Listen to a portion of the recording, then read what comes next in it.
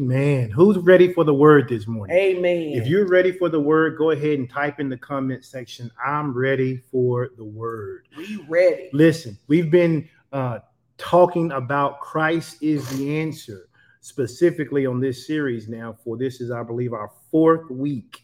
And I'm every time I think about the title, the word of the Lord just comes to me and he starts talking to me about something else, just adding more things that Christ is my answer for. And so we're probably going to be on this series for a while because how many know Christ is the answer for everything? And because Everything. he's the answer for everything, we can take our time and teach specifically about some things that he's the answer for in your life right now. And so today, that's exactly what we're going to do. We're going to be talking about how Christ is the answer and how he is the answer for every financial trouble. He is the answer for every economic crisis. He is the answer for everything that's going on in your life. Listen, I had the opportunity to share with you on Wednesday night, and I took a moment and started sharing a portion of the guiding word. And actually, I think I read the whole thing. The way we have it broken down in our banners, and I'm not going to read all those this morning. The first 6 or 7 of those banners just talks about what God wants to do for us in this year. And I just think it's incredibly important that we don't forget it, that we don't forget what Christ promised, so that when the trouble comes, when the problem comes, when the situation comes, we're already prepared. And I was reading through it again this morning, and there's just a couple of things I want to highlight. And you don't even have to put them on the screen, because if you've been reading this guiding word, these words ought to resonate with you. You ought to have heard these words before, and you ought to be able to be in agreement with these words. But one of the things that it says in the first part of that guiding word that he gave us for 2023 is he says, believe my words. Believe my words, not just the words of this guiding word, but believe the word that I've left you with. You know, the Bible says that the Old Testament was written for our learning. And so if we're supposed to learn from the Old Testament and learn from the New Testament, you don't get to know what those things are if you're not doing one of those 4 commitments we talk about, which is reading your word every day.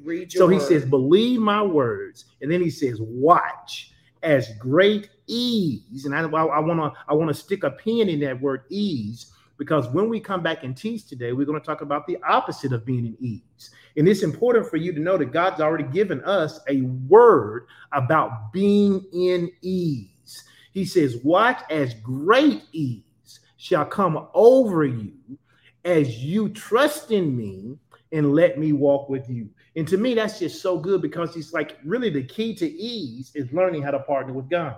If you don't learn how to partner with God, there's always going to be struggle. There's always going to be strain. There's always going to be stress and anxiety happening in your life, because unless you can give every problem and every situation over to the Lord, then the enemy is going to have an opportunity to have a field day with wearing you out with things that might happen, the things that might come. He'll present things in such a way that he'll try to get you to believe what you're seeing and what you're hearing over what God has already said. If you look at what's there, though, because every time we read this, there's so much more to see in there, right? It says, believe my word and watch as great ease shall come over you as you trust in me and let me walk with you, right? So it's not one of these things where we can just confess great ease, right? He's saying, if you want a life of great ease, you have to trust in me and you have to let me walk with you.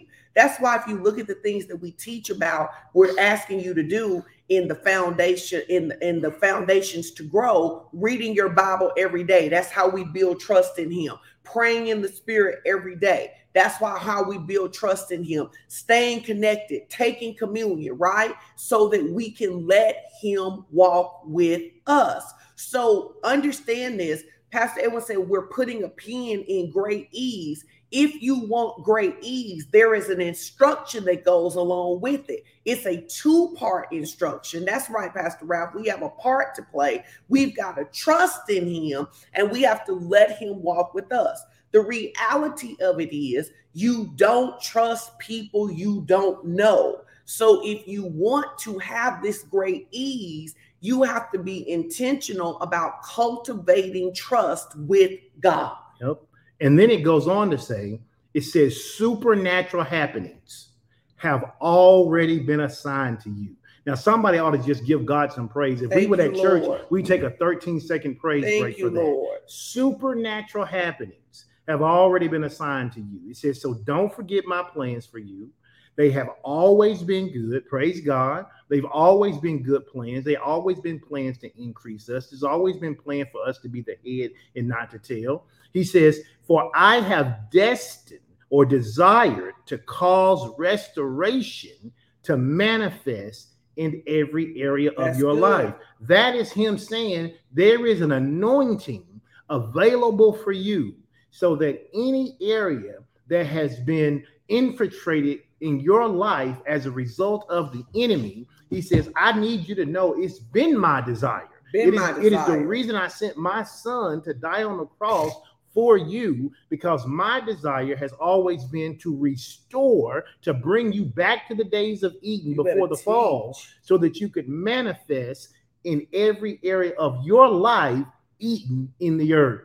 And so when we talk about Christ being the answer for everything, and today we're talking specifically about this financial trouble, he says, here's the thing you got to do so that you do not get into situations where anxiety becomes your best friend, so that panic doesn't become your best friend, so that fear doesn't become your best friend. He goes on to say, it says, do not be afraid. That's what it says. Do not be afraid. And then if you keep reading down a little further, it says, do not walk in fear. He's telling us, don't be afraid and don't walk in fear. And he says, why should we not be afraid and why should we not walk in fear? And here's our setup. He says, my angels are already encamped around you, and they have already been given their assignment. Last night, we were just kind of vegging out a little bit at home, and we was watching that TV show, The Rookie. And if you've never seen it, it's a show about police officers who are rookies. And they would go into that room every time before their shift started, and they would be given their assignments. Sometimes they didn't know what the assignment was going to be. They didn't even understand what the assignment was, but the captain, whatever, would explain to them why that was their assignment. That's what God has done to these angels. He has said, these are your quintillion angels. He says, and they are assigned to you, Sean Strickland. They're assigned to you, Ralph Marlowe. They're assigned to you, Kristen Valley. He says, and as a result, they already have their assignment. They already know what to do. We shouldn't make their job hard by being outside of where we're supposed to be. He says they've already been given. We shouldn't make their job boring by not believing for anything, right? Let them do what they are called to do. They have been given their assignment to assist us. To assist us what? He says to protect you, to guard you against what? All need or lack. And so to me, it's like, hey, he literally set us up in December for what we're seeing. We know that the first part of that thing said, don't be worried about what's going to happen in the first 6 months of the year. Well, here we are 5 months into the year. If you barely been watching TV, you know all the predicted economic crises that are ahead. You've seen the layoffs. You've seen gas prices go up. You've seen home prices go up. You've seen people who the Fed has raised interest rates. You see adjustable rate mortgages going up. People who was paying $1,500 a month are now paying $2,700 a month. And as long as those interest rates keep going up, their mortgage is going to keep going up. So they're talking about the number of houses that are going to be foreclosed on. Listen, we understand all of that. We listen to all of that because it directs us on how to pray. It directs us on how to pray. And if we stay in this word, I'm a firm believer. If we stay in this word, we can get rid of all of the fear. We can get rid of all the panic, all the anxiety, all the uneasy feelings around this issue of money. Because money's important, right? Because money is the thing that it's the tool people use to run their lives. And because God knows that, he has not left us out here on our own to defend for ourselves. Absolutely. I want everybody to put this in the comment. First, I want everybody to share this, because there are people who need this word. There are people who are frustrated, aggravated every single day about money, terrified, anxiety is up. But I want you to say this, make this declaration and say it with your chest. God provides for me in every season. Amen. God provides for me in every season. When we believe that there is provision from God in every season, we don't have a reason to look outside of God in any season. God has never had a drought. God has never had a drought. God has never had a drought. And so this is going to be an encouragement for some of you. It's going to be a reset for some of you, right? And for some of you, it's just going to take your faith to the next level because you're already prospering, right? But our expectation has to be that literally has to be that if everything in the world was shut down in the way that God provided food for Elijah and water, that is what he would do for us. However, he would have to get it to us, that those of us who believe him, who walk with him, who trust in him, there is always provision. Now, people are frustrated because they're like, I love Jesus. You love Jesus, but where do you look for your provision? Because you can love Jesus and not look to Jesus for your provision. And one of the ways we know who we look to is that there will be people, they don't do any of the things that we've instructed them to do. They don't spend time in the word. They don't attend the services. And then when they get in trouble, they're like, hey, Ralph, can you pay my water bill? Hey, Nitra, can you pay my light bill? You're looking to a person. One of the things that we have consistently taught that navigated us through the pandemic is that God is our source. Everything else is a resource. Christ is the answer. It's just a rewalking of that teaching. It is to say, God is my source. We thank him for jobs. We thank him for investments. We thank him for people who bless us. But at the end of the day, God is our source. So it's the anointing that's going to deal with the fact that you're always behind on your rent. It's the anointing that's going to deal with the fact that you don't make enough money. It's the anointing that's going to deal with it. And that's why we have to do what the guiding word says. We have to trust in him and walk with him so he can walk us out of financial trouble into abundance. And all you really have to do, you talk about success leaves clues. We say that all the time. We say it to our kids. We say it to each other. Success leaves clues. If success leaves clues, then I got to find a role model who has been successful in an endeavor that I wish to engage in. And so what do? I look to Jesus. What did Jesus do? When Jesus was faced with the opportunity of not having enough to do the work that his Father had sent him to do, which was to feed the people after he had been ministering to them all day. The Bible says he took what was given to him, the fish and the bread. He took it, right? And the first thing it says he did is that he looked toward heaven. Why? Because he understood that what he had in his hand, and some of y'all gonna get this, what he had in his hand was not enough to do the assignment he had been told to do. That's good. So he had to look toward heaven. And the Bible says that as he looked toward heaven, he began to break. And he break, and he just kept on breaking the fish. He just kept on. And the Bible says when he was done, he had fed 5,000 men, not counting the women and children. Why? Because he kept his eyes focused on a place that had unlimited resources. That's so good. And so one of the ways that you can look to see if you need to renew your mind is that when you have what you perceive as lack, hear what I said. When you have what you perceive as lack, where do you look? Yep. When you have what you perceive as lack, because what you perceive as lack is only lack because you're looking at it through the eyes of the world. So when you have what you perceive as lack, where do you look? Do you look to your credit cards? Do you look to your savings account? Do you look to your spouse? Do you look to your job? Where do you look? Because Jesus tells us that no matter what we're facing, we look to heaven, and then heaven gives us insight on what to do with what we have.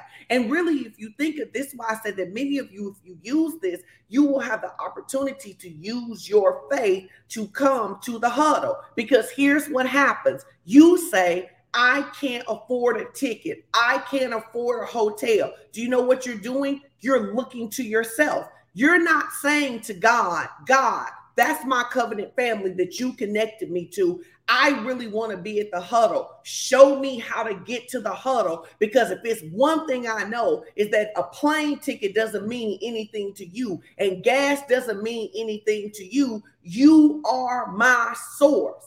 And here's the thing. We love teaching like this because it allows us to be self-reflective, right? Mm-hmm. Because it's just like when mom used to say to us, what did mom used to say all the time? It just was so, just believe God. Just believe God. Just believe and it God. Would be so frustrating because it would be like, we are believing God. But the point she was making is that you are looking everywhere but God.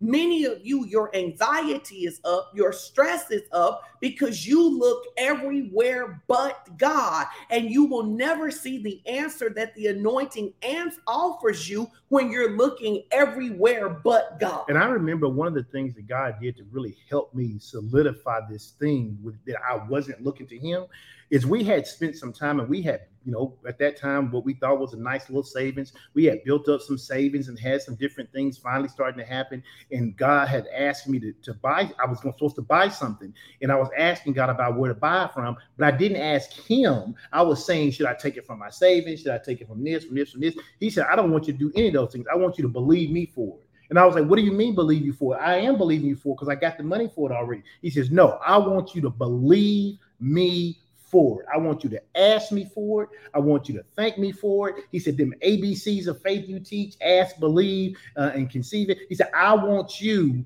to confess it. He said, I want you to ask me for it. And I was like, wow, I don't know that I've ever just had it and then still ask God for it. And I think that's what happens to a lot of people. If they don't have it, they ask God.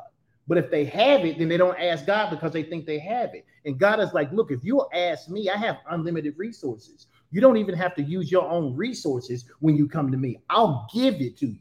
And I think the perfect example of that is Canaan. I knew you was about to say Canaan is the perfect example of that. She has money in her account. She could buy she could get her own nails done, get her own gas, get her own food, go shopping herself. And she will still ask me for the money. Why? Because she sees me as her source. Now she's gonna learn God is her source. But right now, as a teenager, she's like, I got money, but you got more money. And so I'm gonna ask you because you have in her mind, you have unlimited resources. And if a child can do that, then why can't we do that for a father who really does have unlimited resources? And I think the reality of it is, this is why Romans 12:2 tells us to be transformed by the renewing of our mind. Because did you hear what Pastor Edwin just said? And this is the thing, and I'm not trying to be shady, but it's one of the things that we can tell. Like during the pandemic, one of the things that I taught people how to do was to believe for seed every day, mm-hmm. right? I can always tell when people stop believing for seed and they start looking to themselves because their way that they sow begins to change, right? Now, here's what happened for a lot of people. In the beginning, when people were believing for seed, in their mind, they had a limited amount of seed. Maybe they were going to sow $5 a day, right? Mm-hmm. That's all they had. So in order to sow anything other than that, they needed God to increase them. But many of you did increase over the pandemic. Mm-hmm. So then it got to the point that you could sow $20 a day. And what you did is you stopped asking God where to sow and where to get the money from. And you became dependent on what was in your accounts. Yep. And then let me tell you what happens. Anytime you become dependent on what's in your accounts, there is a need that is bigger than what you have. There's always going to be a need bigger than what you have. Is anybody hearing what we're saying? Many of you can go back in 21 and 22. Every day you were getting up. God, where do you want me to sow? God, where do you want me to get the money from that? But you're not doing that in 2023. That's not how you're getting up every day. Every day you're getting up and you're saying, this is how much money we have, so I can determine how much I'm going to give based on what I have. And what you have done is that one of the things that it says in the guiding word, can you pull that back up, babe? Which one you want? Of the one where it says supernatural, the part where it talks about, because I want to get the language right. On the screen. Supernatural happenings have already been assigned to you. So when you begin to depend on yourself, you cut off supernatural happenings. Now, you may still be doing great things. You may still be being a blessing to other people in the earth. But the reality of it is that you are missing how God wants to walk with you, to show you that even when you have $10,000 in your account, that he would give you $1,000 to meet a need for yourself or somebody else. Is this making sense? If this is making sense, we go use that number 1 today. If this is making sense, put a 1 in this comment. If you can see how you have been a person that's like, oh my God, how did I get away from that? Put a 2 in the comments. Man, I got away from that. I really was asking God every day for provision. I really was. I was asking God every day for daily bread. And then I began to increase. And then I began to look at myself. There are some of you that the first time you came to the when you came to the huddle or you came to a live event, you came on faith, and now you're coming off based on what's in your account. But the reality of it is that I keep trying to explain this to people. Your account can't afford you. Right. You better get some Canaan Strickland wisdom that says, listen here, if I spend my money, I'm going to run out.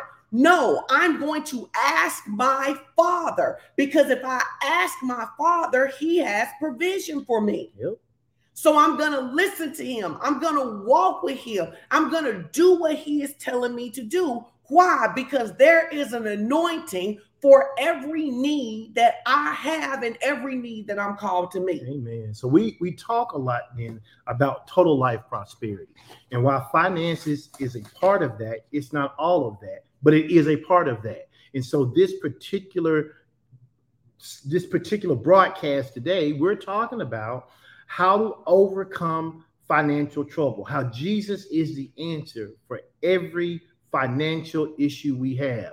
But it is through our faith in Jesus Christ alone that we are going to have the opportunity to experience financial prosperity in an area where there doesn't seem to be financial prosperity. It is going to be through our faith in Jesus Christ alone that we get to overcome any financial struggles that try to rear their head. I love how you said it earlier. You said any perceived need or lack. You and I, as born again believers, and especially if you're connected to this ministry, you've already been given a word that there are angels who have already been assigned to you. They've already been given their assignment, and it's to guard you and to protect you against any need or lack. So when you get that word in you, it is hard for you to see yourself as being in need. It's hard for you to see yourself as being in lack. It may show up looking that way, but I remember what Jeremiah 17 tells me. It tells me that if I put my trust in God,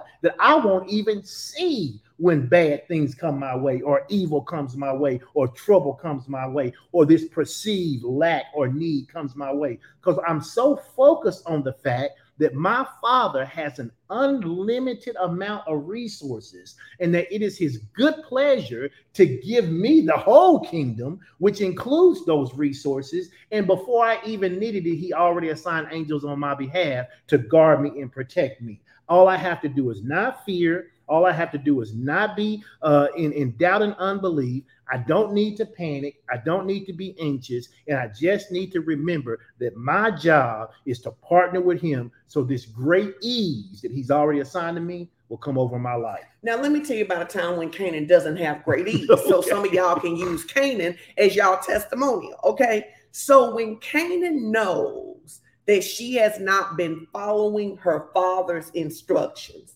just the other day, Canaan comes to me and she said, now let me say this. For the most part, I don't even know all the stuff her daddy buy her because she don't even talk to me about it because she be like, if I talk to you, you gonna tell him he ain't got to buy me all that stuff. So she just go in that room and sit beside him and show him stuff and he buy her stuff, right? But when Canaan knows that she has either had a bad attitude, when Canaan knows that she has not followed the instruction of her father, then Canaan comes to me to see if I can get her daddy to do something for her.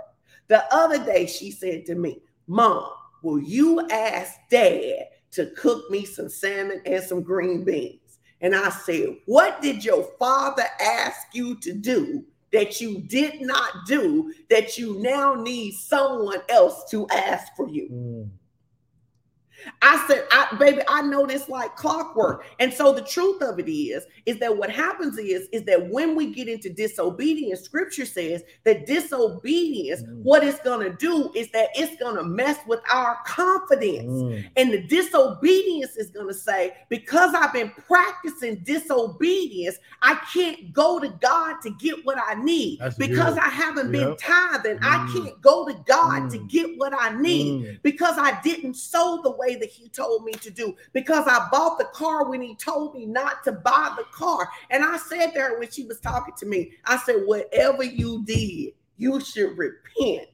You should do what your father told you to do, so you don't need nobody else to go to you to get what you need. There are some of you right now, you believe this because you practice disobedience. So you think if you ask Pastor Edwin to agree with you for a new job, it will come faster than if you just stand.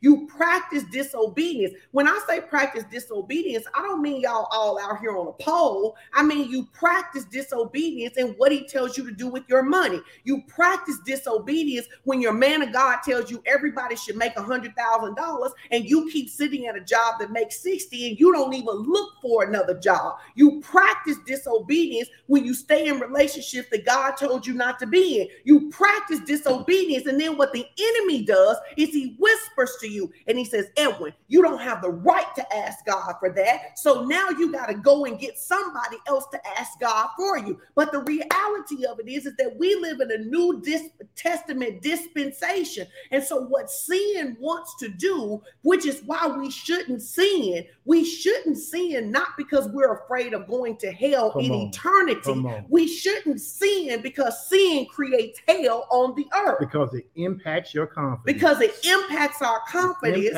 And if I don't think that God will help me, I think I have to manage it myself. Some of you should repent right now because your disobedience has allowed the enemy to torment you. It has allowed the enemy to take shots at your confidence, and it has made you think that there are things you only receive if someone else goes to God for you. But that is the spirit of condemnation. God doesn't want you to be condemned. He wants you to be convicted and come out of this place where you're living in rebellion to God. I believe with all of my heart that somebody just had a light bulb moment. I think you did. Somebody just had a light bulb moment. They just realized that their disobedience, in all the times that they have to end up starting over because they just won't obey God, has messed with their confidence. And that's the reason when they pray, if they're honest, they don't really believe it. They're really just hoping and wishing and kind of begging God to please do it. It's because their disobedience in so many different areas has impacted their confidence. And I declare today, your confidence is returning, that you're going to repent, and not only repent, but you're going to practice obeying God in those areas where you have been disobedient, so that your confidence can stop being shaken. Because I want to say this, even a good thing can be a sin. Even a good thing. I'm going to give you an example.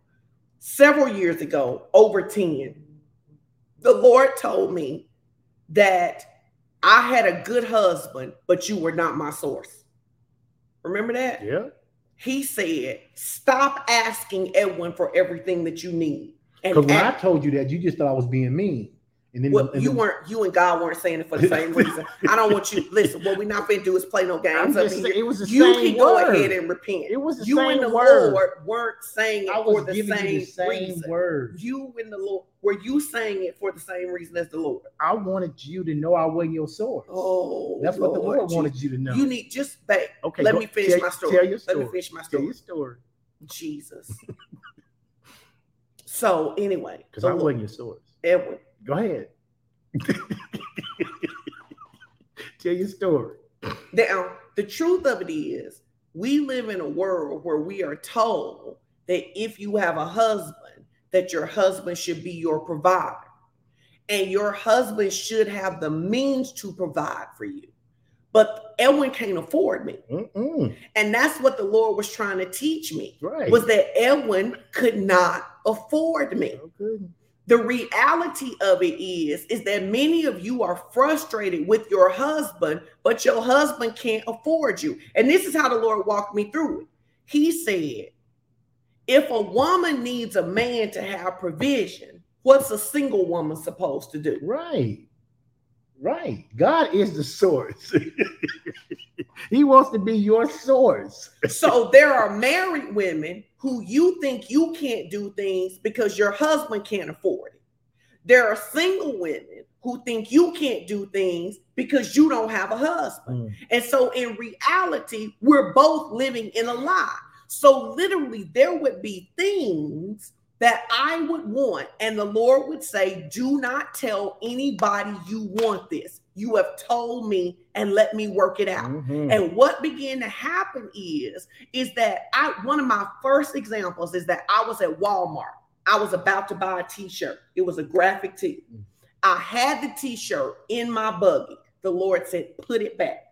I said, I really want this t-shirt. It only costs like $10. He said, put it back. I put the t-shirt back. I get home, and at the end of the day, somebody calls and says, can I come by the house? I want to bring you something. And they bring me that t-shirt. They say, when I was walking in Walmart, the Lord told me that you wanted that, and he told me to get it for you. But there were also times that you bought me things that I never told you that I wanted. And what he was trying to teach me was that no job, no husband, no wife, no investment can afford or be as good to me as God will be. And he was teaching me to take the cap of his goodness off in my life, because when I'm looking to other people, when I'm looking to a job, when I'm looking to a business, when I'm looking to my husband, I have capped God's goodness. How many of you can see that you have capped God's goodness? So what are the ways we can cap God's goodness? We can cap God's goodness by walking in disobedience, right? We can cap God's goodness by seeing other people and other things as our source. Now, let me say this to husbands, that then what a good husband, because let me just say this, any good man, I'm just going to tell y'all this, any good man wants to take care of his wife. Sure. Amen. Amen, lights. Any good man wants to take care of his wife. And to be clear, taking care doesn't just mean paying the bills. Yes. Because we live in an economy now where sometimes it actually does take both people bringing resources to the table. There are so many ways to provide and to take care of your partner mutually, each other. You provide and take care of her. She provides to take care of you. Those things can happen. It's not just about money. But, you know, if the Bible tells us that wherever your heart is, there will your treasure be. So I've never had an issue giving you my resources because you had my heart at first. Because tell the truth, you really want to give me your money, don't you? I like how using my money makes you feel when I use it. I know you don't want to say it because you feel like I'm gonna ask you for something, but you really that's do what I like. You want to give using me your money. My money as a tool to bring you some joy. Sometime. Amen. But what men can do is that just like a woman can make her husband the source, a man can then step in a role that belongs to God. Yep. So then now a man, he is looking at his resources to determine what he can provide instead of looking at his God to help him provide for the wife he gave him. Which is why sometimes men can sometimes find themselves being overtly stressed or anxious because they're trying to be something they weren't called to be. There were things that I believe in my life that God didn't want me to do for you. He wanted you to believe him to do them. I believe that. And as long as I'm trying to do what God is telling, if I'm trying to be God in your life, I'm going to always come up short. And so it's just important to understand that balance and to know that. And so, yes, you're absolutely right about that. No, does this make sense, guys? Because we've got to reset our thinking around this, right? But we've got to reset our thinking around this, because if we don't reset our thinking around this, then we're loving God, but we're not operating in a kingdom mentality. Right. That's why Matthew 6:33, it says, but seek ye first the kingdom of God. Hear what it says. And its righteousness. One of the reasons I am always going to harp on obedience is because you cannot be seeking his righteousness without being obedient. But seek ye first the kingdom of God and his righteousness, and all these things will be added unto you. Now, here is where I think the church gets messed up. The world gets its provision from the evil one. The world gets its provision from the evil one. But when I am a born again believer, my provision comes from the Lord.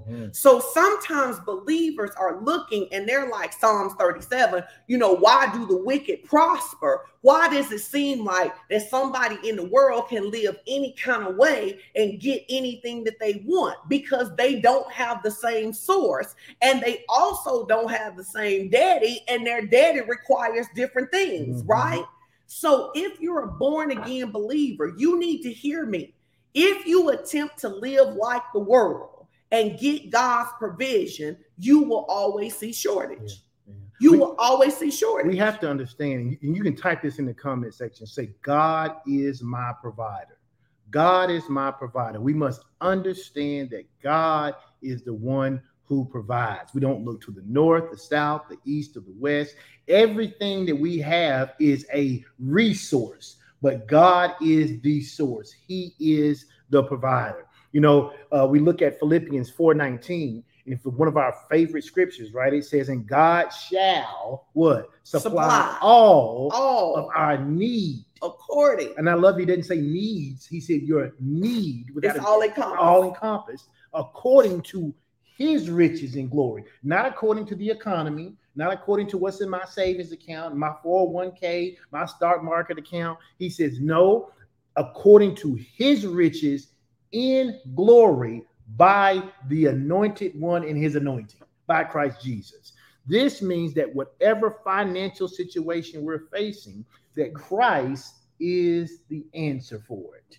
There is an anointing for it. There's an anointing for it. There's an anointing for it. Now, I got to tell this testimony. Okay. So, thank God, God has been so gracious. My business has really exploded over the last couple of years, right? And so last year, at the end of 2021, I had talked to my accountant about what we were supposed to do for taxes and stuff. We still ended up with this really big tax bill, right? Well, the truth of it is I was really frustrated by that tax bill because that tax bill did not make sense to me based on me doing what the accountant had told me to do.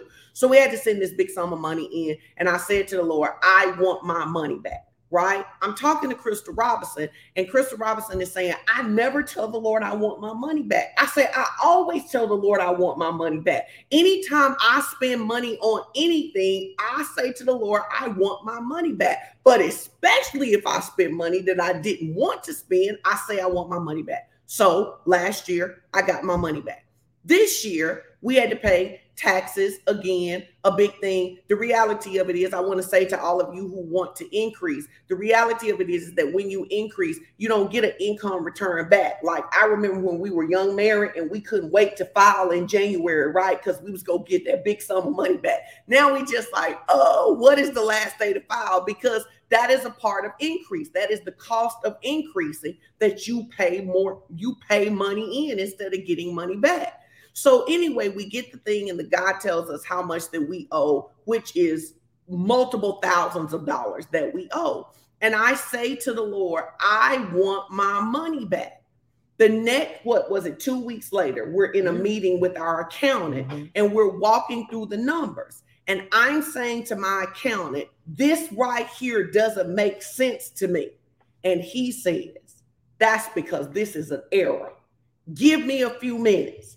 He does some work, and what ends up happening is that we get our money back, right? Yeah. We get our money back. But the truth of it is that when there is a big need, whatever big is for you, because big can be $100 for somebody, right. Big can be $1,000 for somebody, big can be $63,000 for somebody else. The reality of it is that when I see something that is a need, I say to the Lord, you're my source for everything. You're the source for my taxes. You're the source for my car. You're the source for my house. Everything I have belongs to you. Now, let me parenthetically insert. The reason I can say everything I have. I was like, if you don't fix this, I'm going to wait till you get done and say it. Because the Lord. It ain't just about hollering, I want my money back. What have you done to put yourself in a position to match the conditions of being able to ask for that money back? That's the important part. No, that's the important thing. Because some of you struggling to pay for that car because it ain't God's car. And some of you struggling to pay for that relationship because it ain't God's relationship. And some of you struggling to pay for that car because it is God's car, but you stopped tithing when you got the car. You robbing God to put rims on it. I want y'all to get me a mic over here so that when Pastor drop like that, I could just drop. No, really, some of you want to be blessed in the kingdom, and you think you're going to be blessed violating every kingdom rule, and it just don't work you like just that. Not. Yeah. And I love it because the other day I found a scripture which is not in the notes, but in James 5, I had never read it like this. In James 5:19, it says, when a believer goes astray, it's our job to warn them and pull them back. And I am telling you that some of you are struggling financially, not because of the economy is doing, but because of your own personal disobedience. And I need you to hear this because I don't care how much you make confess. Go ahead. No, I'm saying I can prove this out with a conversation that I had just this week. Let's go. I was talking with someone this week, and they've had several things happen in their life, like their transmission went out. I think they had an issue with their refrigerator. It was unrepairable, or whatever it was going to cost to repair. They just basically had to buy another one. Something happened. I think it was with the HVAC system or something. It was some like major things that happened. And they was like, Pastor Edwin, it's like I had this money saved up. I had been saving this money up, and like all these things are happening, blah, blah, blah.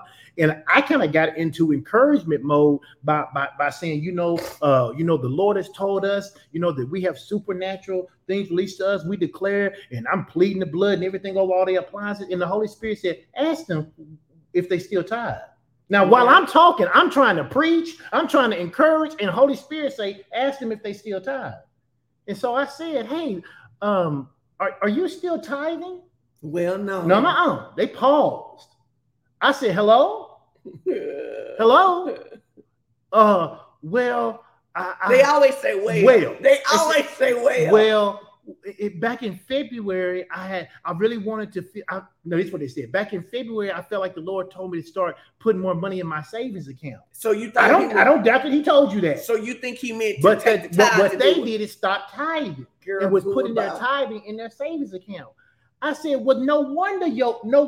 I said, add up everything you're going to have to pay and what's in your savings account. And do you know everything they're going to have to pay to get the transmission fixed, to get that refrigerator replaced, to get that HVAC redone was more than they had in their savings account. I said, when you stop tithing, you literally took the blessing off of all of your stuff. I said, you are now functioning in the curse. The curse is the empowerment to fail. Okay. And I was like, what do you mean? I have no doubt the Lord told you to start adding to your savings account, but I'm sure he didn't tell you to start taking your tithe and doing it. Because why would he tell? It would be like me telling somebody, I want you to increase your savings account. Come to my house and rob me. Come to my house. Now, why would I tell you to come to my house and rob me so that you can increase your savings account? No, and here's the thing. And people think the scriptures people teach the scripture wrong, like God took your money. He didn't take your money. What the scripture says is that the tithe rebukes the devourer. So the devourer was always coming. He's always coming. I want you to understand this. We have given people things that tore up after we gave it to them because they wouldn't tithe. It had the blessing on it when we had it. Baby, ain't nothing like that white expedition. Baby, that white expedition had the anointing on it. 337,000 miles and never went to the shop except for oil change and some tires. Listen. I really want y'all to get this. Our stuff don't break. Our stuff don't That's break. What we say. And our stuff don't break. In fact, when our stuff breaks, we turn around and look at our stuff and we say, hey, do you know who house you in? That's right. Do you know who house? Because this house is an embassy. You can't just be breaking our stuff. But the truth of it is, a tither can give you a purse that's brand new, and because you a non-tither, it'll break. You'll be walking around and get it snagged on something and tear the whole thing and just tear the whole thing up. Because ain't no blessing on it. Ain't no blessing on it. And you are not an exemption. And unfortunately, we live in a world right now that keeps telling you that you're an exemption. That keeps telling you that you can live any kind of way. I have watched people who were living well individually start shacking, and now they can't pay their bills. Mm-hmm. Now your bill on money, on paper, your bill's supposed to be less. But something keep eating away, because the truth of it is, I don't care who you are, God don't bless your shacking. I don't care who you are, God don't bless your rebellion. I don't care. The truth of it is, there are some people, you got married to somebody you weren't supposed to get married to, and you was like Hosea, it was holes in your pocket. Ain't nothing worked since you married them. Every time you turn around, something is being taken from you. Something is being stolen from you. What? Sorry, I can't. That's why I don't read the comments. Nietzsche, it's real talk. Nietzsche, your stuff. Not tithing will have your stuff looking like it's a crackhead. So all I thought about was Pookie. No, really.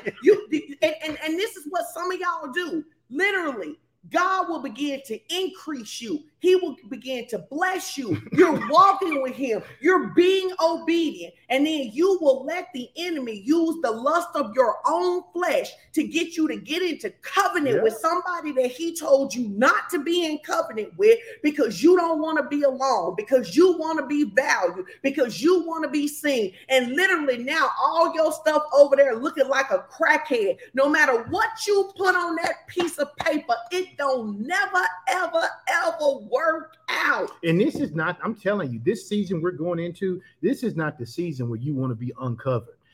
Those of you who have slacked off on your tithing, or you stopped tithing to put it in your savings account, or you did something else with it, or you feel like you didn't have it, or you trying to store up, this is not the time to be uncovered. Because if you begin to do that, then you eliminate what we're talking about, which is that God is your provider. And when you don't see God as your provider, and you can't see somebody you're robbing as your provider, when you don't see God as your provider, you're going to become very anxious. And what that word anxious means to be unsettled or at unease. And I like when it said to not be at ease, to be unease. Well, God said we're supposed to be what? Having great ease on our life. Well, if the enemy can talk you out of securing your financial security by getting you to rob the tithe, now he can make things very uneasy for you. Now, let me say this. This is also not the season to keep giving money to people who keep rebelling. No, I agree. This is not the season. There were people that God had us to help in the pandemic. There were people that God had us to help, both personally and ministry-wise. And then there were people who just kept operating in rebellion. And you need to understand this. God will tell you to cut your own mama off. He will say, I have told your mother what to do. I have told your daughter what to do. I have told your cousin what to do, and they refuse to do it. Stop giving my resources to them. Yep. Absolutely. And this is not the time. I love it. Listen, this is so important. We want to look at these scriptures. What keeps us from being and anxiety? I want everybody to type this real loud. Type it real loud is what I said. When me and Pastor, when we be typing on the computer, like you over there typing hard, you need to type this real loud. The number one thing that's going to stop anxiety is obedience. Obedience is going to stop anxiety. He tells us not to be anxious, but you cannot not be anxious if you're not obeying. Disobedience causes unease. Obedience will cause you to be at ease. It's like this. It's just a natural example, because like I said, we kind of vegged out yesterday. We watched so many episodes of The Rookie. All I can think about is rookie examples. It's because we was exhausted when we got through getting Canaan to do with prom, child. But when we talk about being uneasy, right? If you tell the truth and the police say, hey, we want to question you, and you know you ain't did nothing wrong, and you know that what you're saying is true, you ain't got no issues. You like, yeah, I talk to you. But if you are even a little bit suspect about what you may have done or done something wrong, you're not going to be willing to be open and honest. So I'm telling the people of God, just be open and honest with God. Obey Him, and then you won't be anxious. You won't be not at ease. And I feel like the Lord wants, this is a specific word for some people. The Lord, you will repent for not tithing. This is specifically around the tithe. You will repent for not tithing. And you'll tithe for 1, 2, 3 months, and you'll begin to see increase. And as soon as that increase begins to come, you take your guard down. And it's like you keep living Groundhog Day. It's like you keep forgetting what brought you out. It is not your management that brings it out. It is not that you are so good at stewardship. You don't even know. The only reason Kimberly sent you that money is because you was obeying God, and God stirred her heart to do it. Some of you must break up with the Groundhog Day cycle that literally when you hit rock bottom, you're willing to do whatever God tells you to do. But then as soon as the pressure gets off, you go back to doing your own thing. Who is that for? I dare you to call yourself out. Like literally, you do literally when it's rock bottom, God, I'm down. God, I'm sold out. God, I'm a pray. I ain't gonna miss prayer. I ain't gonna miss 6:30 a.m. prayer. But Lord, as soon as the pressure gets off, you should not be a person who has to be at rock bottom to obey God. Amen. Break up with being a person that literally all hell got to be breaking loose in your life for you to obey God. It's just better to obey God. Amen. It's just easier to obey God. It is just more freeing to obey God. Stop forgetting that it's God that got you out. Mm-hmm. I don't make that confession. I love what LaTanya said. I don't have to be at rock bottom to obey God. I just choose to obey God. Because if you don't obey God, you will be at rock bottom. Because if you don't obey God, you will eventually hit rock bottom. But God says, listen, I am your provider. That's what we want you. This is the principal point for today. I am your provider. And as a result that I am your provider, you don't have to be anxious. You don't have to be anxious. And so let's look at this. Matthew 6:31-33, and also in Luke 12:22 and 24, it says, therefore, do not be anxious. He says, don't be anxious. Don't be anxious about what? He said, don't be anxious about what you're going to eat. In other words, in today's time, how much stuff is going to cost for you to buy food from your family, about what you should drink. You know, we can say how you going to put gas in your car to get to work, what clothes you're going to buy. He says, what you shall wear. He says, for these things the Gentiles seek after. It says, but your heavenly Father, and I love this, knows what you have need of. It says, but seek first the kingdom of God and his righteousness, and all these things will be added unto you. You mentioned Matthew 6:33. He says, listen, he says, you don't have to be concerned about gas prices, about food prices, about paying your taxes, praise God. You don't have to be concerned or anxious about how you're going to pay for school or your medical bills or your kids' pictures or prom or getting them a car, getting them to college or refurnishing their dorm room. You don't have to be concerned about any of those things. He said, those are things that people who know the word but don't know me, those are the ones who worry about those things. Oh, because you don't know covenant. He says Gentiles do those things. Gentiles know the word. They don't know the giver of that word. They don't know me. He says, and because they don't know me, they seek after all of these things. They seeking after. That's what they're looking for. He says, but your heavenly Father knows that you need these things, that you have what you have need without an S of. It's all encompassing. God says, whatever your need is, I'm already ready to provide that for you. He says, you don't have to be concerned to be anxious about those things. And then it says, so just seek ye first the kingdom of God, his way of living and doing things. His way of living and doing things. Seek his way of living, seek his way of doing things, which is righteousness. He says, and then all of the stuff that you need, those things will be added to you. And then he goes to Philippians 4:6-7. Yes. It says, do not be anxious for anything. But in everything, by prayer and supplication with thanksgiving, let your requests be made known to God. Amen. And the God of peace, the peace of God, which surpasses all understanding, will guard your hearts and your minds in Christ Jesus.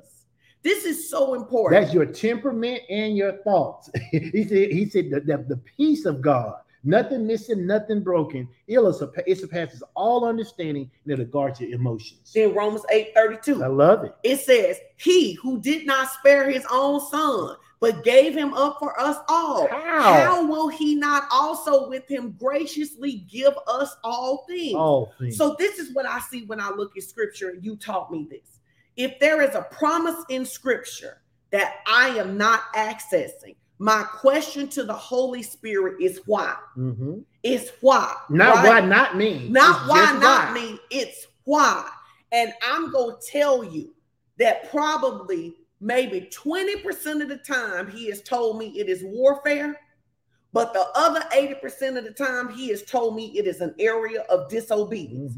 20% of the time he said to me, Sean, just keep doing what you're doing. This don't have nothing to do with you. It's warfare. Keep standing. The other 80% of the time, he has said, remember when I told you to do this and you ignored it? Remember when I told you not to do this and you ignored it, right? So when we see these things and God has made these promises, these precious exceeding promises, and he cannot lie, I have to get self-reflective and say, why am I not seeing it? Now, that's interesting because for me, it's not, there's sometimes that he'll tell me it's warfare. I've heard that too.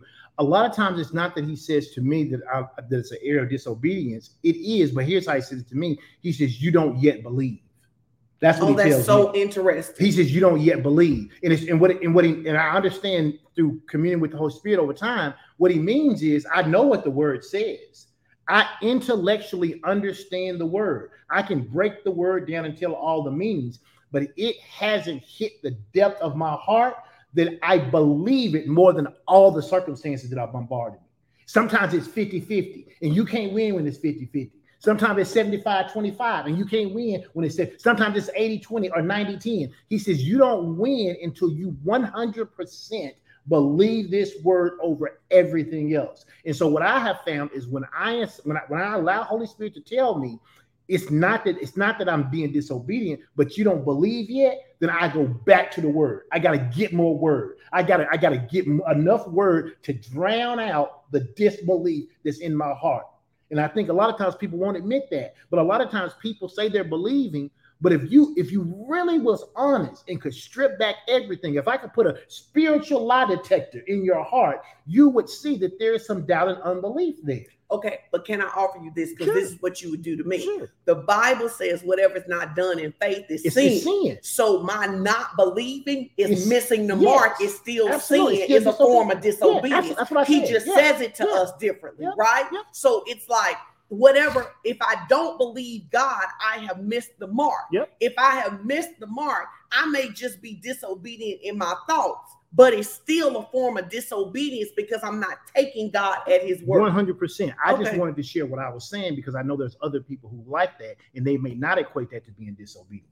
So I'm saying the Lord doesn't say those words to me that way, but it is the same thing. If you don't believe, that is a form of disobedience because we are told to believe. I just love you.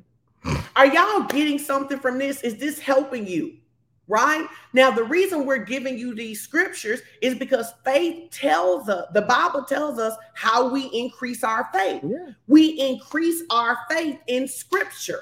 We increase our faith by meditating on what God says. So it's like when you hear the scripture where the psalmist says in Psalms 35, 37 and 25, I have been young and now I'm old, yet I have not seen the righteous forsaken, nor his children begging for bread.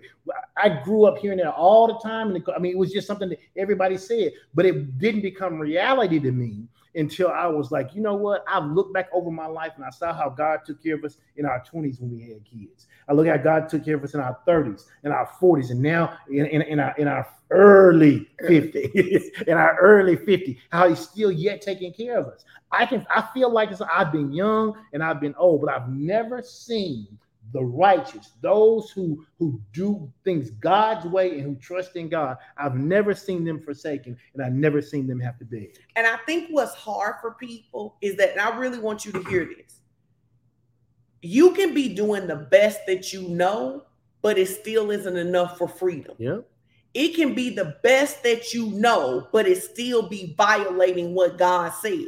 That's why James 1:5 tells us, if any of you lack wisdom, wisdom is the appropriate application of knowledge. Let him ask who? God, who generously gives to all without reproach, and it will be given unto him. So what people do is they go, I've done everything I know to do. And I want to tell you that most of the time when believers say this, you mean you have done everything but talk to God. Or everything you're willing to do. Or everything that you everything that you are willing to do. If I don't have the appropriate application of knowledge, I don't know the order to pay these bills in, I don't know how to increase my savings, I don't know how to invest, ask God, who gives us wisdom. He gives it generously to us without reproach. And one of the things that I love is that when God began to break the spirit of poverty off of our life, right? There were instructions he gave us together, but there were instructions he gave us that were separate. And sometimes in marriage, what happens is that spouses are trying to force the other spouse to do it their way. And I'll give you a great example. I wanted you in the beginning to build this entrepreneurial business with me. That's what I wanted you to do. And you were just like, it's not what God told me to do. Do what God told you to do. I said, if God told you to do that, then you should go you all do out what and God I'll told support you to do. Right? Now, but here was another one. That summer that y'all made all that money with options, I tried to do options with y'all, but them options stressed me out. The options were not my thing. They were not my thing. So I prayed for you when you did. Even a couple of times I said, hey, put my $300 in there with you. But I could not do that the way that you did it because of the level of anxiety it created in me with those options, right? Just because we're married, we don't have to be the same to be in covenant. And we have to do the thing God told us to do. Nietzsche said, how do you know the spirit of poverty was broken? I'm gonna let you give a serious answer. Mine was we weren't broke no more.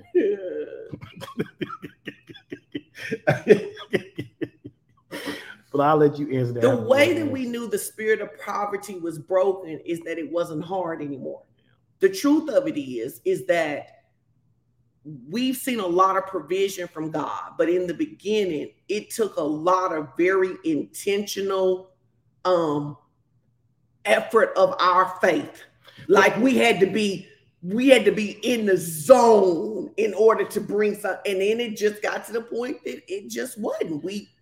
No, I was gonna say seriously, for me, it was really about coming to more so a heart revelation that God doesn't want me broke, as it was a head revelation. I had a head revelation because I didn't like being, well, not just smart. I didn't want to be broke. I don't know many people who go, I'd rather choose poverty than rich. I don't know a lot. Some people would. I don't know a lot of people who would choose that. But for me, it was like I had all the scriptures. I had all this word about it, but it didn't match what I was seeing in my life. And sometimes that was the friction. It was like, well, God supplied my needs, but I got some needs ain't being supplied. Okay, so which one am I going to choose to believe? And it wasn't until I got enough word that I started believing more of the word than my situation. And then over time, that just began. It's like anything, right? It's like that example that we saw Dr. Mike do with the glass of water, and he put the food coloring in, but he just kept letting the water just run continuously. The faucet just kept running. Over time, that stuff gets flushed out. And over time, I got enough word, enough belief, enough spending time in his presence, enough reality for me that it flushed out the poverty that was there. Because that's what I had saw so much of. I saw a lot of people who had needs and didn't have their needs met. So when you see that, when you're around that, your environment's always working on you. It gets to be a part of you. And the only way to get that out is you got to wash yourself with the word to get all that out. I'll say this too. When you went through that season, yet you were studying to teach. We weren't always teaching about finances, right. But whenever you were studying personally, it was always something about God is your supply. Yeah. God, there was a book beside your bed, about beside our bed, that was probably there for 2 years. Yes. And anytime I could be preaching on angels, I could be preaching about I could be preaching about fruit of the spirit, I could be preaching about making good decisions, but what I was personally studying for me was about God being my source. So Latanya asked this question. If y'all have questions, we can just end up with questions because we can come back and finish teaching this. Oh, yeah. Because the financial part is such a stronghold, it's such a chokehold. And let me say this, and I'm gonna answer Latanya's question. Last week I was talking to you, and I was saying how I had never, you know something, but you never look it up. And it was saying that the Bible says, don't give the enemy a foothold. And I was saying, I looked up the word foothold. I had never looked it up. Obviously, a foothold means to grab something, right? But a foothold literally means to give him legal access. Mm-hmm. There are things that we do that give the enemy legal access that allow him to be able to bring certain things in our life. And here's where people get tight in their chest. I don't have to know that I'm doing it.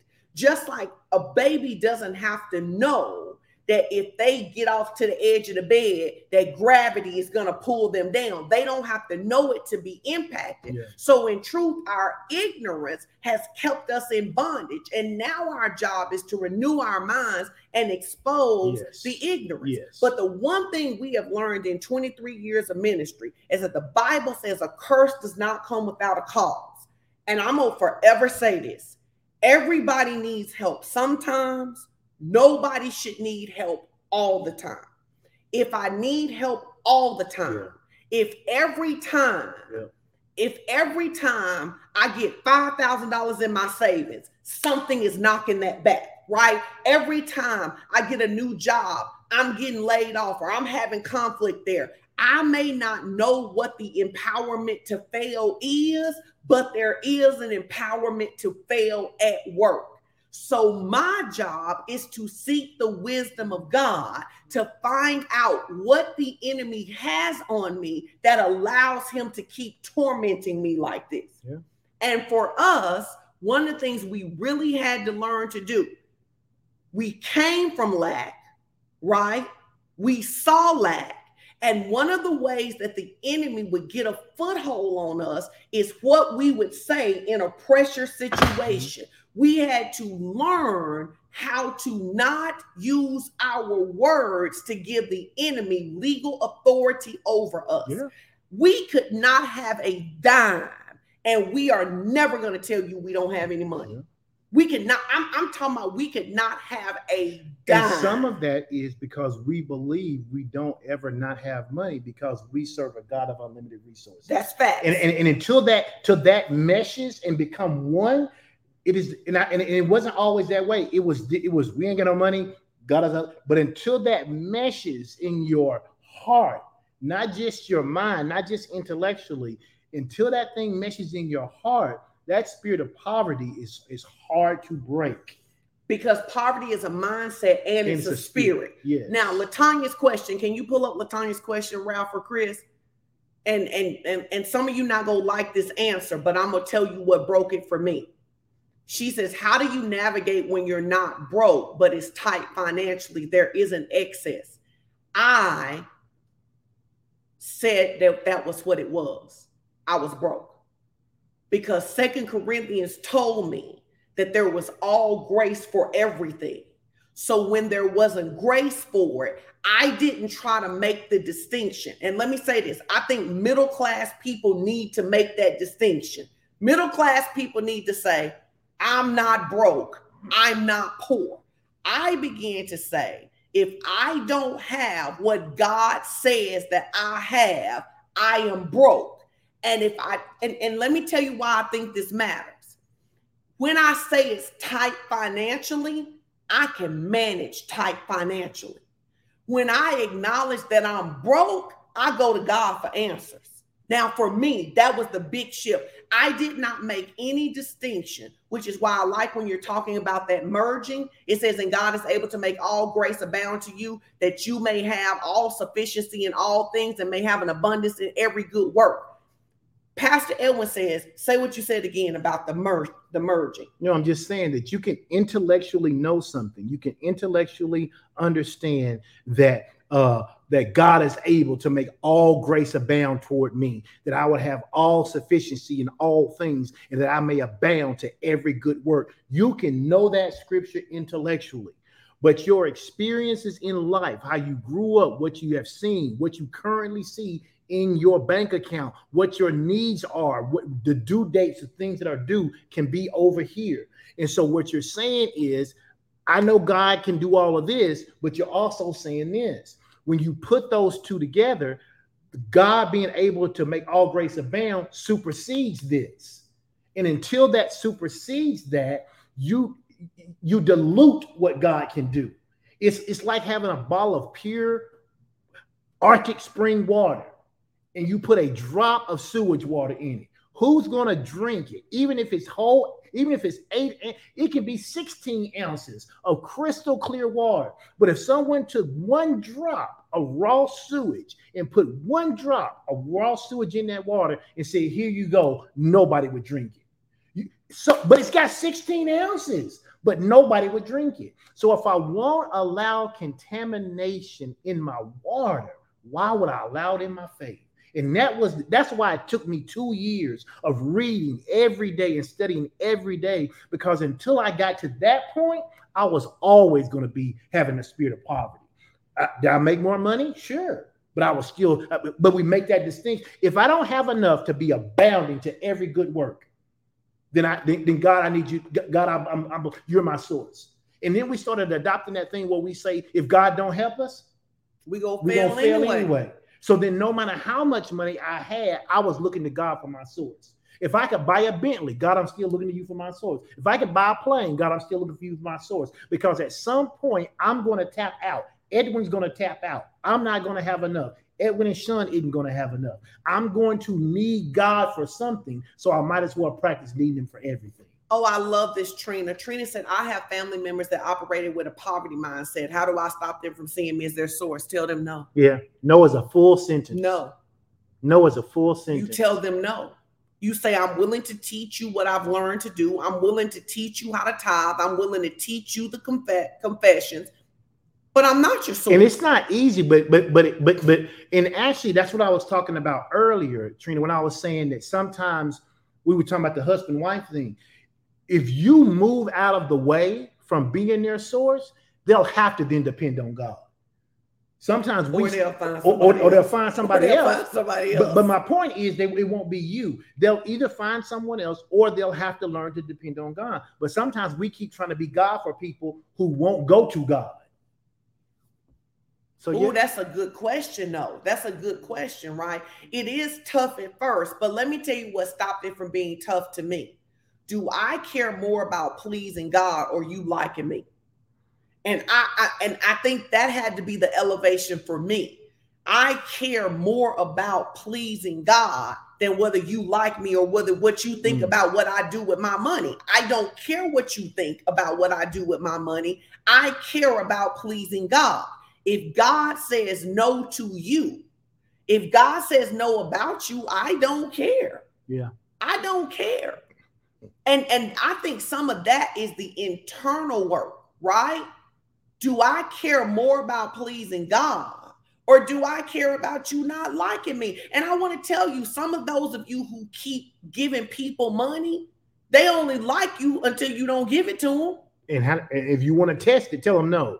They don't really like you. What happens. Literally, I cannot tell you how many people that no matter how much we have given them, how they have talked about us when we stop giving to them. They totally disregard how many times we paid their rent, kept them from getting evicted, kept them from getting their car repossessed, kept them with food on their table. And literally, they're so disrespectful and so dishonorable that they literally, knowing that this church was giving them resources, would not even come to service. I'm not even trying to be funny. We go to virtual church. You could fake us out. You could log on in the beginning. You could make a praise the Lord, hallelujah in the beginning. You could come back in the middle and say, thank you, Jesus. And at the end, you could say, Pastor, y'all sure did teach. But you're so disrespectful and so dishonorable that you think a church you're not committed to should give you resources when you won't even learn to participate.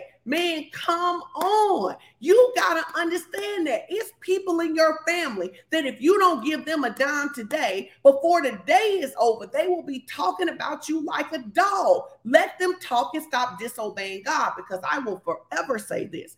There are literally people, you have dried up your own financial provision walking in rebellion to God. Because God told you not to give them any more money, and you kept giving them money because you said, ain't no way in the world that God would tell me not to give my sister money. Baby, your sister was at the casino. Yes, he did tell you not to give her money. Your sister got a man living with her who played video games, and you and your husband go to work all day, and you think you have been manipulated into believing God wants you to help your sister who lived with a man who got a PS4 and all the latest games. Baby, listen, you can get, and if you really get stuck with this, baby, can't nobody help you get through free like Edwin Strickland, because the way he don't care. Well, and here's the thing. Here's the reason I don't care, but here's the reason I don't care. Some of it is I'm hardwired that way, and I've talked to other people and realized that some people aren't. At the end of the day, ask God. God, should I give my sister money this time? God says yes, you do it, regardless of whether she got a man living with her and playing the PS5 and not working or not. Ask God. If God says yes, it's yes. But if she got a man and they married and they both working and they both doing everything they're supposed to, and God says no, then it's no. Just cut out your own decision making. Ask God. Ask God. Ask God. Ask God. Does anybody else have any questions as we get ready to go? What I hope this, because I have to ask God, because I have a natural being to your know. Natural. I have a natural being to know. No, this the truth. I have a natural being to know, especially for grown men. No, I have a natural. No. If you able-bodied and can work, you can walk and pick up aluminum cans. You can dig a ditch for somebody. You can rake somebody's leaf. You can cut somebody's grass. You can power wash somebody's house. I don't care if you got to do it with a sponge and a bucket of water. If you're able-bodied, you can do something. So I'm not giving you my hard-earned resources when you're able-bodied because you don't want to work. Now that, to me, that's different. to me, that's a lot different. Now, but I still ask God, but I ask God because I know that I have a bent toward no on certain situations. So I ask God. So I don't be in, so that way I don't end up in rebellion to God. Because I'll always, right, Ralph, I'll always obey you. I may not even be happy about it, but I'll obey you. So yeah. So number one, God is God today's lesson. God is our provider. No, but this is but the truth of it is that I do think it's important to ask God, because I do have a bend toward yes. You do. I have a bend toward yes, except when we get into two things. One, you with a man who don't provide for you. So now you want my money while you lay up with a man who doesn't provide. Because you can't be giving up the goods, asking for my goods. You cannot be giving up the goods, asking for my good. What? How is you want my money? Right. And this dude is laid up with you, right. and your kids ain't got school clothes. Right. Because I'm a firm believer that if you not go do it the Lord's way, at least in the world's way, that dude would have to pay to play. Well, what's your other one? You said that was okay. That's my second. Jesus. Now my second one is people who try to manipulate the church. Oh yeah. My second one is people who try to manipulate the church and people in the church.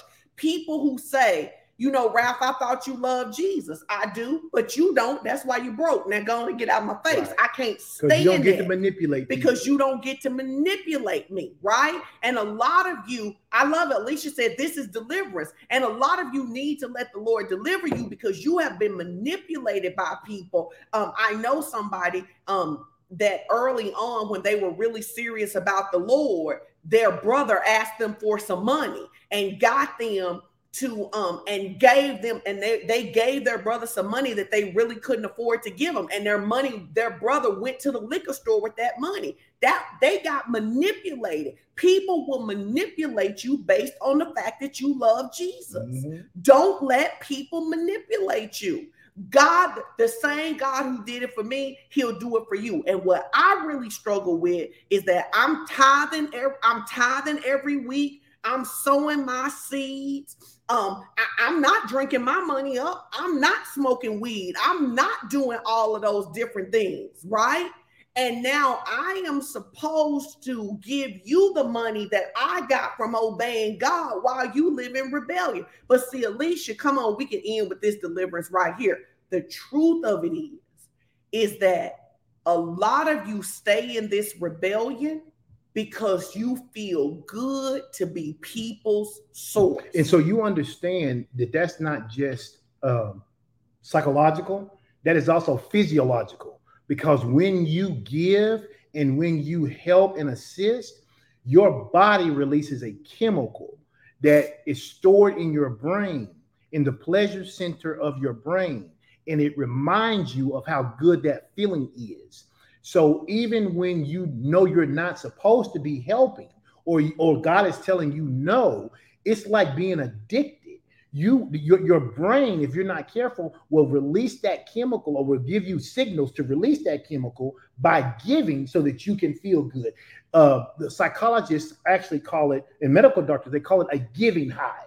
That it's not just psychological. It is psychological, but it is also physiological. So you have to be careful about getting your own joy and happiness and need met by being someone else's source. So you know how you do that? The Bible says to crucify your flesh. Mm-hmm. How do we crucify our flesh in giving? We ask God. Yep. She said I made it my word. Absolutely. Because people are doing it with people, and people are also doing it with ministries, always needing to sow so the people can see your name come up and see that you're one of the big givers. And I'm telling you that that's a dangerous way to live, right? Do you think that has to do with the response from a tangible person? Because that giving doesn't always relay to the kingdom. Do you think it has to do with the tangible response from a tangible person? That's what Ralph is asking. Can you clarify that question some more, Ralph? Yeah, just clarify. Do you think that has to do? Does what have to do? Yeah, You can just come in and ask us the question if you want to. Oh, he said I answered. He said we answered, Oh, right? okay. Does anybody else have any more questions? We're going to get ready to give our opportunity to give this morning. As you get ready to give, you should always be asking God, what should I give? What should I give? And if you have stopped tithing, start today. You ain't got to ask God, what should you tithe? It's 10% of your gross income. You know that. And if you have stopped sowing, start today. I want to go back to something with Latanya. Latanya asked, what do you do when you aren't broke, but it's tight, right? Mm-hmm. So you talked about how things can be, we talked about how the spirit of poverty can be a spirit. It can also be a mindset of poverty.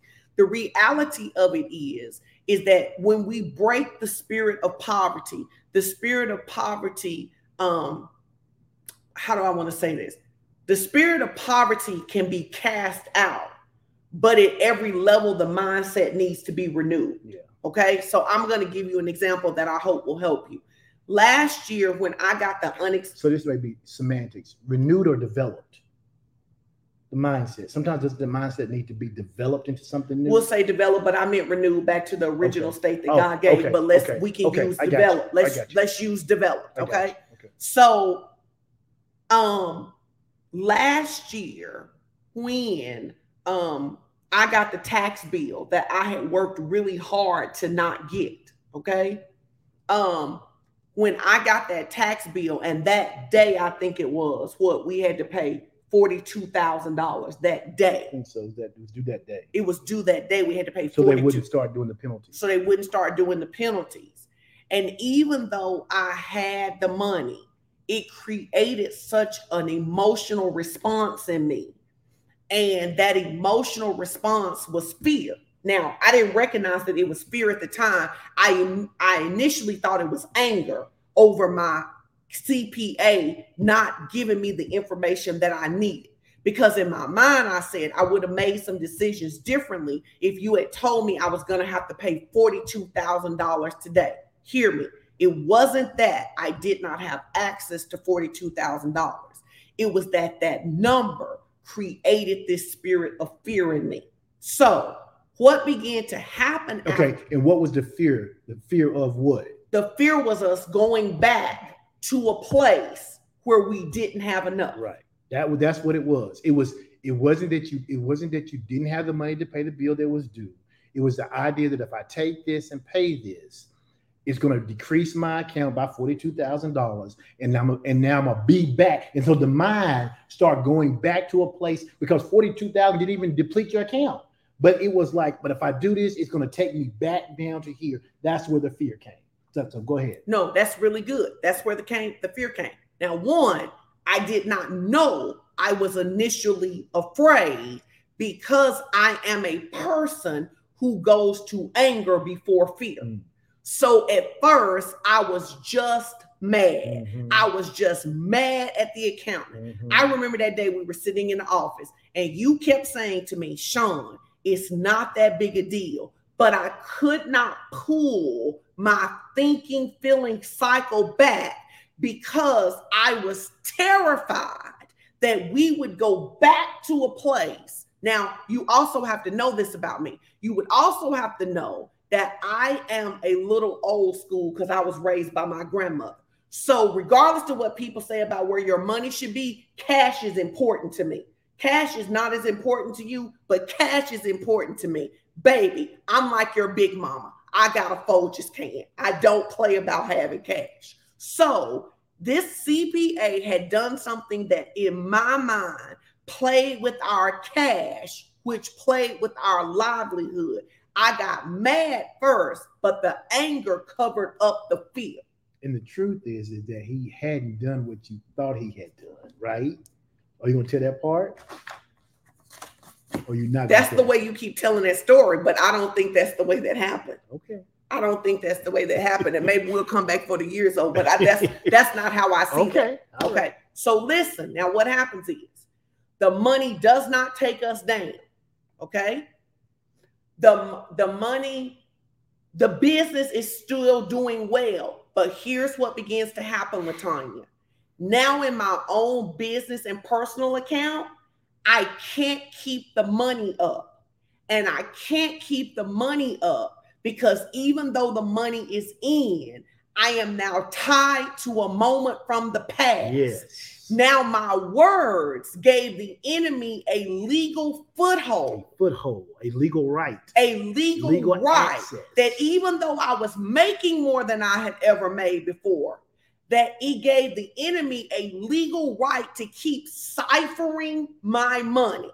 Finally, one day, probably 90 days in, I'm like, what the heck is happening to my money?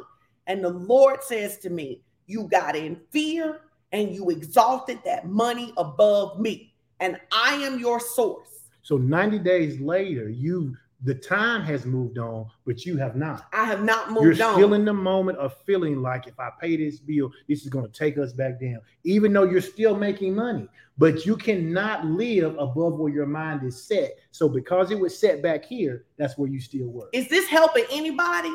And really, that's why some of you stop sowing. That's why some of you stop doing the things. Because what happened is past moment. Something happens, and I went back to that past moment. And that past moment. So even though, hear what I'm saying, I'm making more money than I've ever made before, but I'm tied in a moment of lack. And because I'm tied in a moment of lack, I am creating a moment of lack, even though the money should be there. And we knew. So lack is finding a way to get to you because you've opened the door to it. So it's finding you. So even though prosperity is coming, lack is finding you because you've opened the door. Now, Tanya, I want to walk you through, because you said this, and if y'all need to go, you need to go, but I'm going to walk you through this. So then Tanya, so here's where faith comes in. Your confession says, fear go now, but that's not how fear goes. What you have to do is you've got to renew your mind. It ain't but one way to do that. That meant I had to go back to the basics. And Pastor Ellen will tell you I did this. I went back to scripture like I did not know anything about financial increase. Yeah. I went back to 2 Corinthians, started all over again. I went back to Deuteronomy 8. I went back to Ecclesiastes. I went back to Psalms 112. And then I learned that at every level, the enemy was going to come and see if he could get me to attach to fear again. So then I began to treat financial prosperity the way that I treat healing, because I study healing every month. Yep. And can many of you see, I read, somebody said this the other day, and I was going to say it in Soul Shift tomorrow, that the basics are always required for advancement. Mm-hmm. And many of us try to advance without the basics. Yeah, because the basics are your foundation. The basics are our foundation. And what we do is we make more money, because in this case, we're talking about money. We make more money, we get increase. And what we do is we get away from, we say, I don't need to open up my Bible again and read 2 Corinthians out loud. I don't need to have 10 of those scriptures pulled up that I'm looking up. And now the enemy is stifling that word from you every day. I love what Chris said. You went back even though in the natural you were not depleted. So because you can live in a moment that's not a real moment. Lysandra said, this is the truth. Many believers do this. I have reached this level, so I do not have to do the ABCs or the 1, 2, 3s. Let me tell you where we see this. We see this every year in the NCAA tournament with boys. All year long, there are boys who have gotten away with playing basketball without doing the fundamentals. Mm-hmm. And we're going to get to that tournament every single year, and they're going to not have their regional refs and their refs that know that when he does the Euro, he takes too many steps, and he's going to get frustrated because he got sloppy with the fundamentals. You don't typically see that with girls basketball because girls always need the fundamentals to play basketball. We got to stop trying to dunk and trying to do Euros and be okay with making good passes and setting good screens so that we can operate fundamentally. So no matter how much we increase, we still have the basics to live. Amen. Does that help? It absolutely does. It makes perfect sense. And that's why this year we were prepared for whatever the tax bill was going to be. Now, praise God, he found the error and got some things fixed, and we got the money back and some credits for next year tax season. But we had decided that whatever this year's tax bill was, we were going to be okay with it. That we were going to pay it, and that we were going to see it as seed. In fact, what we said, we were going to see it as seed, which meant that it was going to come back as a harvest. And so, you have to. Sometimes you have a hiccup in the road, but when you have the hiccup in the road, don't be like, oh well, I just gotta keep pushing through. Go back and get that foundation. It's no matter what I'm studying, I am studying always about how God is my source. And there's two things I'm gonna always be studying: healing. Yep. And now I'm always studying increase, but I'm studying healing, right? And we really want to help you guys because, guys, we have to get the practical part of walking by faith. We're going to end with this. Let me go ahead. Because when I want people, I don't want anybody to misunderstand me. When I say I'm always studying about God is my source, I'm not just talking about money. I am literally studying God is my source, because I figure if I can get God is my source, if I need healing, he's got it. That's good. Whatever. If I need finances, he got it. So my foundational study that I study for myself all the time, regardless of what I'm talking about on EA Talk, regardless of what I'm talking about on Relationships 101, or here on Wednesday nights when I teach, or on Sundays, I am studying something that has to do with how God is my source. Because for me, I know that if I'm not careful, I can tend to look at my outside environment and what's going on, and that can pull me away, and I'll never be pulled away again. So I keep studying over and over and over, getting deeper and deeper and deeper that God is my source. You know what? And this is the thing. I want y'all to see this. One of the things that we're both learning how to do, that you need to learn how to do this, is that the Bible says, don't be ignorant of Satan's devices. How does he get you off the mark? What does he do to get you to come out of agreement? What does he get you to what's the thing that knows that he can do that'll stop you from tithing, that'll stop you from sowing, that'll change your confession? What is that thing that he will do? You got to know it. So when you see it the next time, right? It's another thing. We can go back to basketball, right? One of the reasons we study film is we study film. I love that you said it's usually fear, but it's got to be more specific than that. It's got to be, here is how the fear shows up for me. If fear is too broad, right? I've got to know that the enemy will do this to Strick, but he will do this to me. Now, then what happens with us is we begin to be able to help each other. Hey, babe, you notice that thing right there is happening. And when that thing right there happens, that's how the enemy gets you off track. Sean, don't fret about that money, because if you fret about that money, it's going to create that anxiety for you, right? So I want to give y'all this as we get ready to give, right? And Alicia, all you gotta do is ask the Holy Spirit. He'll tell you. Be like, Holy Spirit, how does the enemy get me off every time? Everybody here can just ask the Holy Spirit. Because the Holy Spirit can't lie. Because the Holy Spirit can't lie. How does the Holy Spirit get me off every time? How does the devil get me off every time? Right? Right.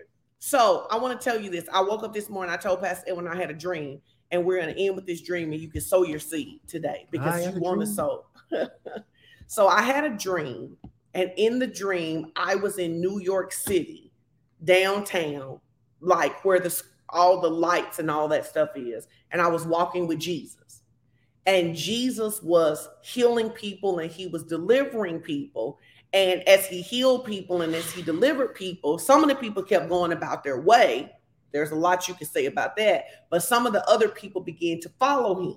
So I'm walking with Jesus. He's healing these people. He's delivering these people. Some of them keep going their own way, and some of them turn and follow him. And he walks us into this classroom at a university there. I know it's a university because it's one of those, rooms where the tables go around. The table goes around and it's rows and stuff, and Jesus is teaching. And he begins to teach about faith. And he says to us, faith is violent. Faith is violent. So I got to have the word in order to be violent. Faith is not aggressive towards people, but faith is violent. Since the days of John the Baptist, the kingdom of God suffered violent, and the violent take it by force. So anything the Lord has for you, you're going to have to take it by the force of faith, because the enemy doesn't want you to have it, right? And then he says, faith has a voice. So we always know when we're in faith by what we're saying. And when you're constantly saying, I don't know why this is not working, it is indication that you are not in faith, that you do not believe that you have received, which is why you keep saying you don't know why this isn't working, right? He then says, faith is a weapon. He says you have to use scripture, and he's like showing them these scriptures, and he's saying you have to use the scriptures as a shield of faith. So like, for example, when you get a bill tomorrow that you didn't expect, he says you got to lift up the shield and say, therefore, I am not anxious over everything. I don't have to worry about what I shall eat, what I shall wear, or what I shall drink. That's what the Gentiles worry about, because my God is my supply. And he was saying to them that a lot of times, because people are not using faith as a force, they're not using it as a violent force. They're not using faith as a voice. They're not using faith as a weapon. They cannot fight the good fight of faith. The good fight of faith means that the enemy is going to try to use time to wear me out of what God said. He is going to try to use time, days, hours, months, years to get me to break covenant with God. So I've got to know that faith has to be violent. I've got to know that faith has to be that it has to be a weapon, and I got to know that faith has a voice so I can fight this fight of faith. So I want to end with this. Many of you struggle financially. But if you would check your violence, if you would check your voice, and if you would check the shield of faith, you would see why you keep ending up where you are. You keep ending up where you are because when the money looks tight, you get sad and start crying again. And if you're going to break this, you have got to learn to use your faith in who Jesus says he is to you, to take what it says. That's right. Faith is violent. It takes by force what God has promised you. Faith has a voice. It confesses. And faith is a weapon. Use the scripture as a shield of faith. And that is how we fight the good fight of faith. This week, I want to challenge you to check if that's what you're doing. What do you do when it looks like the money is funny? What do you say when it looks like the money is funny? What is happening? Is the word a shield, or are your problems the shield that's keeping the word from getting in? We hope you've been blessed by the teaching this week. Put in the comments what you have learned. I want to declare a blessing over the people who hung out. You know that if you hang out when we go long, I want to decree and declare something over your life. So I want to make a confession over you. You want to say something while I'm doing that? Whatever, great. I will say while she's doing that, don't forget all of our weekly services. You know, on Monday, Pastor Sean does Strategies for Success. On Tuesday, I do Ed Talk. On Wednesday, we have prayer and refresh Bible study in addition to our teens meet at 7:15. And then don't forget that on Friday mornings at 6:30 a.m. Central Standard Time, we have Champion Circle. We believe that showing up for prayer is not only necessary, but it's important because we believe that something supernatural always happens when you pray. And then don't forget, every Sunday morning, if you haven't clicked and liked the notification on Kristen Valley's page, you should go do that because she leads us into worship at 9 a.m. every Sunday, her and her husband, Elder Valley. And then we'll be back here next week at 9:30, still talking about how Christ is the answer for every financial issue you may have, because we got more points to cover.